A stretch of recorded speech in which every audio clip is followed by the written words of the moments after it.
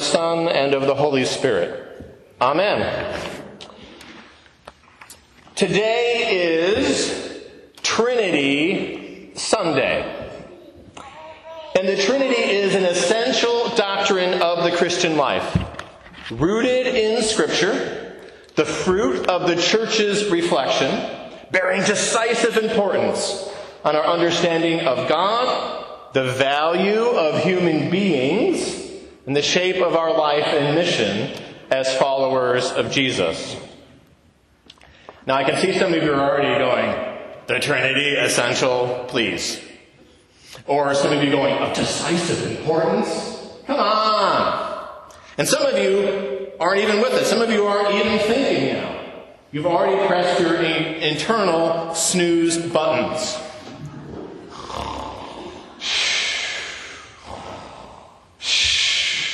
Wake up! Wake up!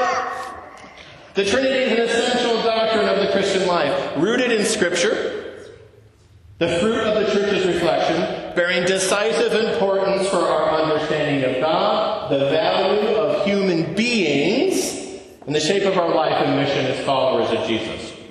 So wake up, stretch your proverbial legs, keep up in this race. If you think you can, it will be worth it to get to the finish line. First lap of our mental and spiritual run this morning. Essential doctrine. Let's say that together. Essential doctrine. Pretty much every major statement of Christian faith for the last 20 centuries has either included or stressed as of essential importance the Trinity. This is not some peculiar aspect of one denominational tradition, but is included in pretty much just about every denominational tradition of Christianity. Roman Catholic, Eastern Orthodox, Anglican, that's us, Protestant. So, to speak of God in the Christian sense is to speak of the Trinity. What creed do we recite most Sundays? The Nicene Creed. Have you noticed that the Nicene Creed is organized around the three persons of the Trinity? I'm quoting from the prayer book here. The first section says, we believe in one God, the Father Almighty. The second section is, we believe in one Lord, Jesus Christ. And the third section is, we believe in the Holy Spirit, the giver of life. Right from our prayer book. Second lap. Gotta be looking for that. Rooted in Scripture. Let's say that together. Rooted in Scripture. So the doctrine or belief in the Trinity is not explicitly taught in the Scripture. But the Bible is suggestive of a Trinitarian understanding of God. And there are very verses in the Bible you can find that point toward this understanding. Now, as much as Barrett and Liberty want me to go through every verse in the Bible that talks about a Trinitarian understanding, we don't have time to do that this morning. It would make our run way too long. But the lessons appointed for this Sunday in the church's year, Trinity Sunday, include some of these Trinitarian type of verses. For example, 2 Corinthians 13, verse 13. The grace of our Lord Jesus Christ, the love of God, and the communion of the Holy Spirit be with you all. If you've heard that verse before this Sunday, raise your hand. Okay, see lots of hands. Third lap of our mental and spiritual run, the fruit of the church's reflection. Let's say that together. The fruit of the church's reflection. So the idea of the Trinity was based on the first Christians' experience. They discovered it through their experience. It wasn't some weird abstraction by some person in an ivory tower. So try to put yourself in the sneakers or the sandals of the very first Christians. So they're trying to make sense of everything that happened in and through the life of Jesus.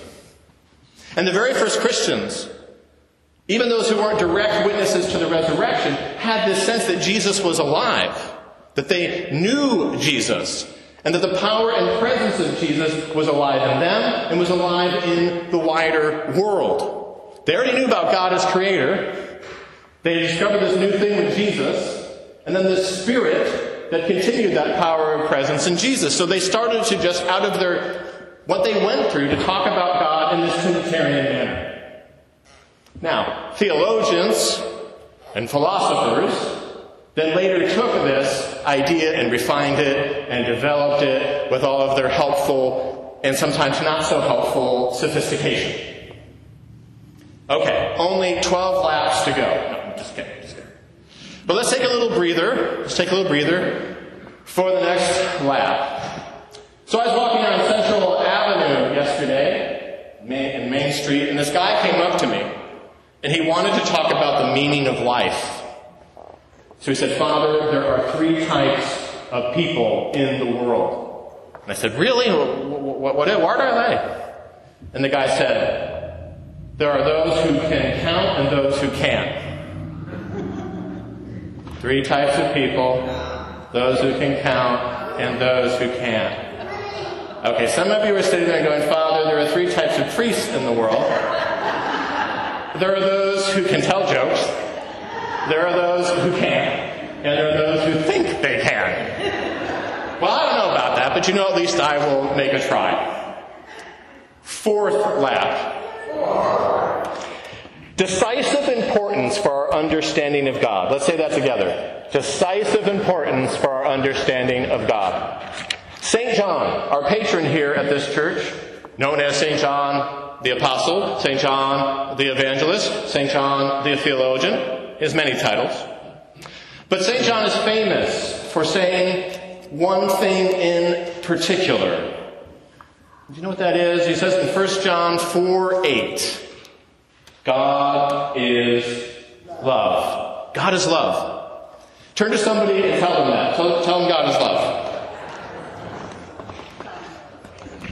This is a Trinitarian statement. God is love is a Trinitarian statement. Think of the Trinity as a perfect divine dance of relationship. That's something to ponder, to chew on. A perfect divine dance of relationship.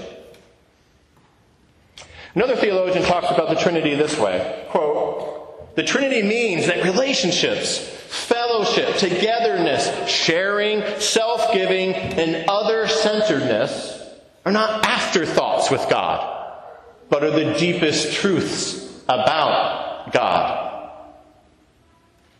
End of quote. St. Augustine of Hippo. Anyone heard of him?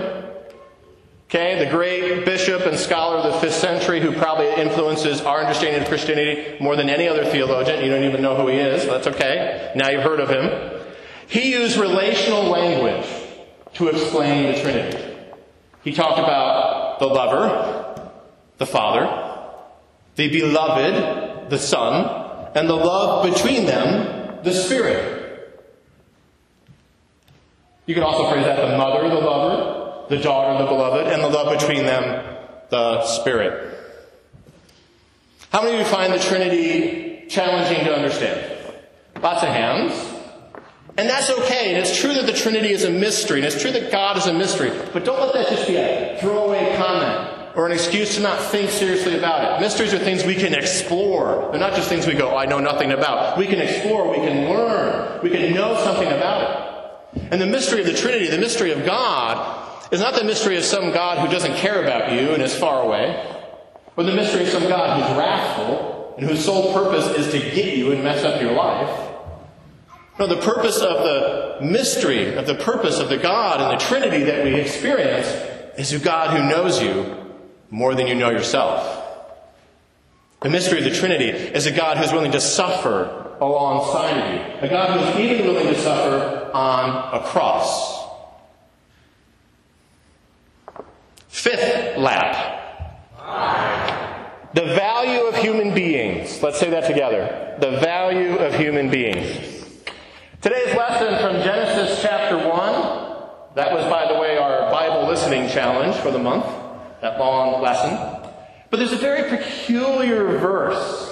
It's very strange in the lesson. I wonder if you picked up on it. It's quite odd. I wonder how you make sense of it. Genesis 1, verse 26.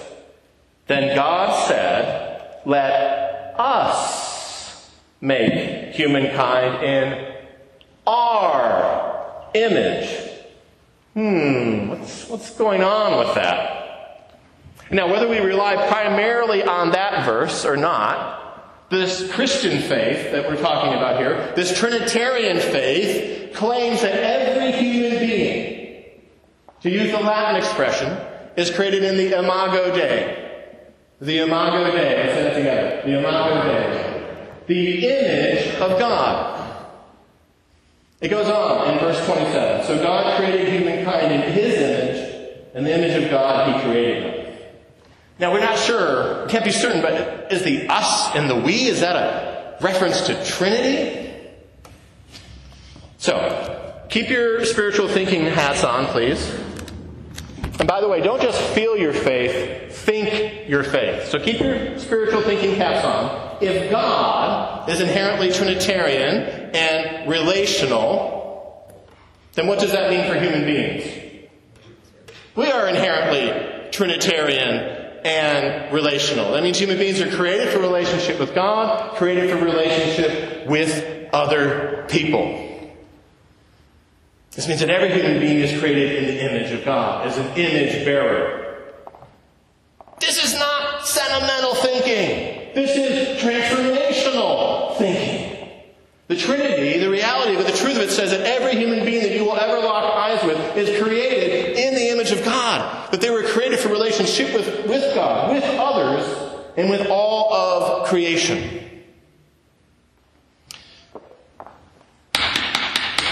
Here's the tough part of the sermon. So this truth about the Trinity and about human beings applies to, well, how shall I put it? It also applies to those people. It applies to those people, whoever those people are to you, or to whatever group or government.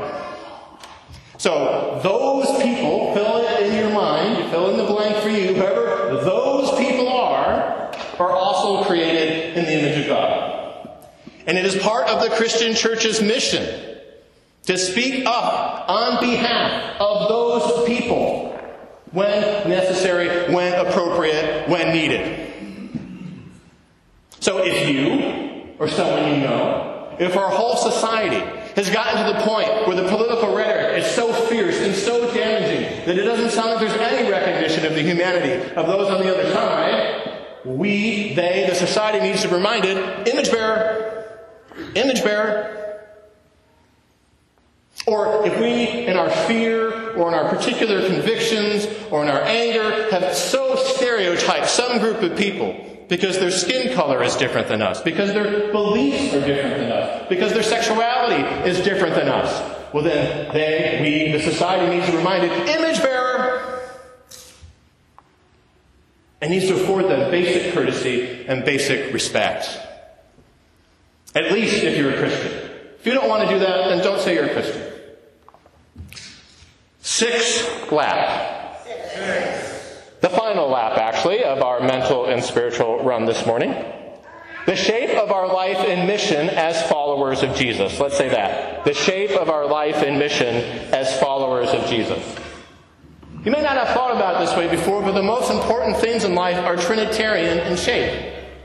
Relationships, giving, being focused on others instead of being focused on self. To be a Christian, one definition of being a Christian is to be an image bearer who has received the gift of salvation, the gift of God's grace and forgiveness. One definition of the Christian life is for us to so cooperate with the Spirit so that God transforms you and me in how we think, and how we live, and how we love. And to be a part of a spiritual community that is committed to loving that image of God in other people, both near and far. Near and far. Now check this out. This again is a difficult part of the message, that near and far can be interpreted both geographically, but also ideologically. Love those near and far, physically to you and also in ideology from you. This Trinitarian shape of the Christian life, this Trinitarian shape of our mission, is essential to Christianity. And if you don't like what you've been hearing, your problem is not with me, the preacher. Your problem is not with St. John's. Your problem is with Jesus. Because he makes it explicitly clear in today's gospel lesson from Matthew. When he leaves his instructions, when he leaves his standing orders for Christians, for the church, he tells us to pass on the faith to all generations, right? Pass on the faith to all generations. But what language does he use? He says, make disciples in the name of the Father and the Son and the Holy Spirit. So, wake up! The Trinity is an essential doctrine of the Christian life, rooted in Scripture. The fruit of the church's reflection, capital C church, and bearing decisive importance for our understanding of God, the value of human beings, and the shape of our life and mission as followers of Jesus. However, enough training laps. Enough training laps. It's time for us to actually run this race, to live this Trinitarian life, this Trinitarian mission, which is, by the way, what we send you out to do every week. That's what you're sent out to do every week. Go in peace to love and serve the Lord. Live the Trinitarian shape. Live the Trinitarian mission. And you do that when you're at school. You do that at work. You do that when you're home. You do that wherever you are, wherever I am. So remember, our God is triune. Our mission as image bearers is love. On your mark, get set, go! In the name of the Father, and of the Son, and of the Holy Spirit, amen.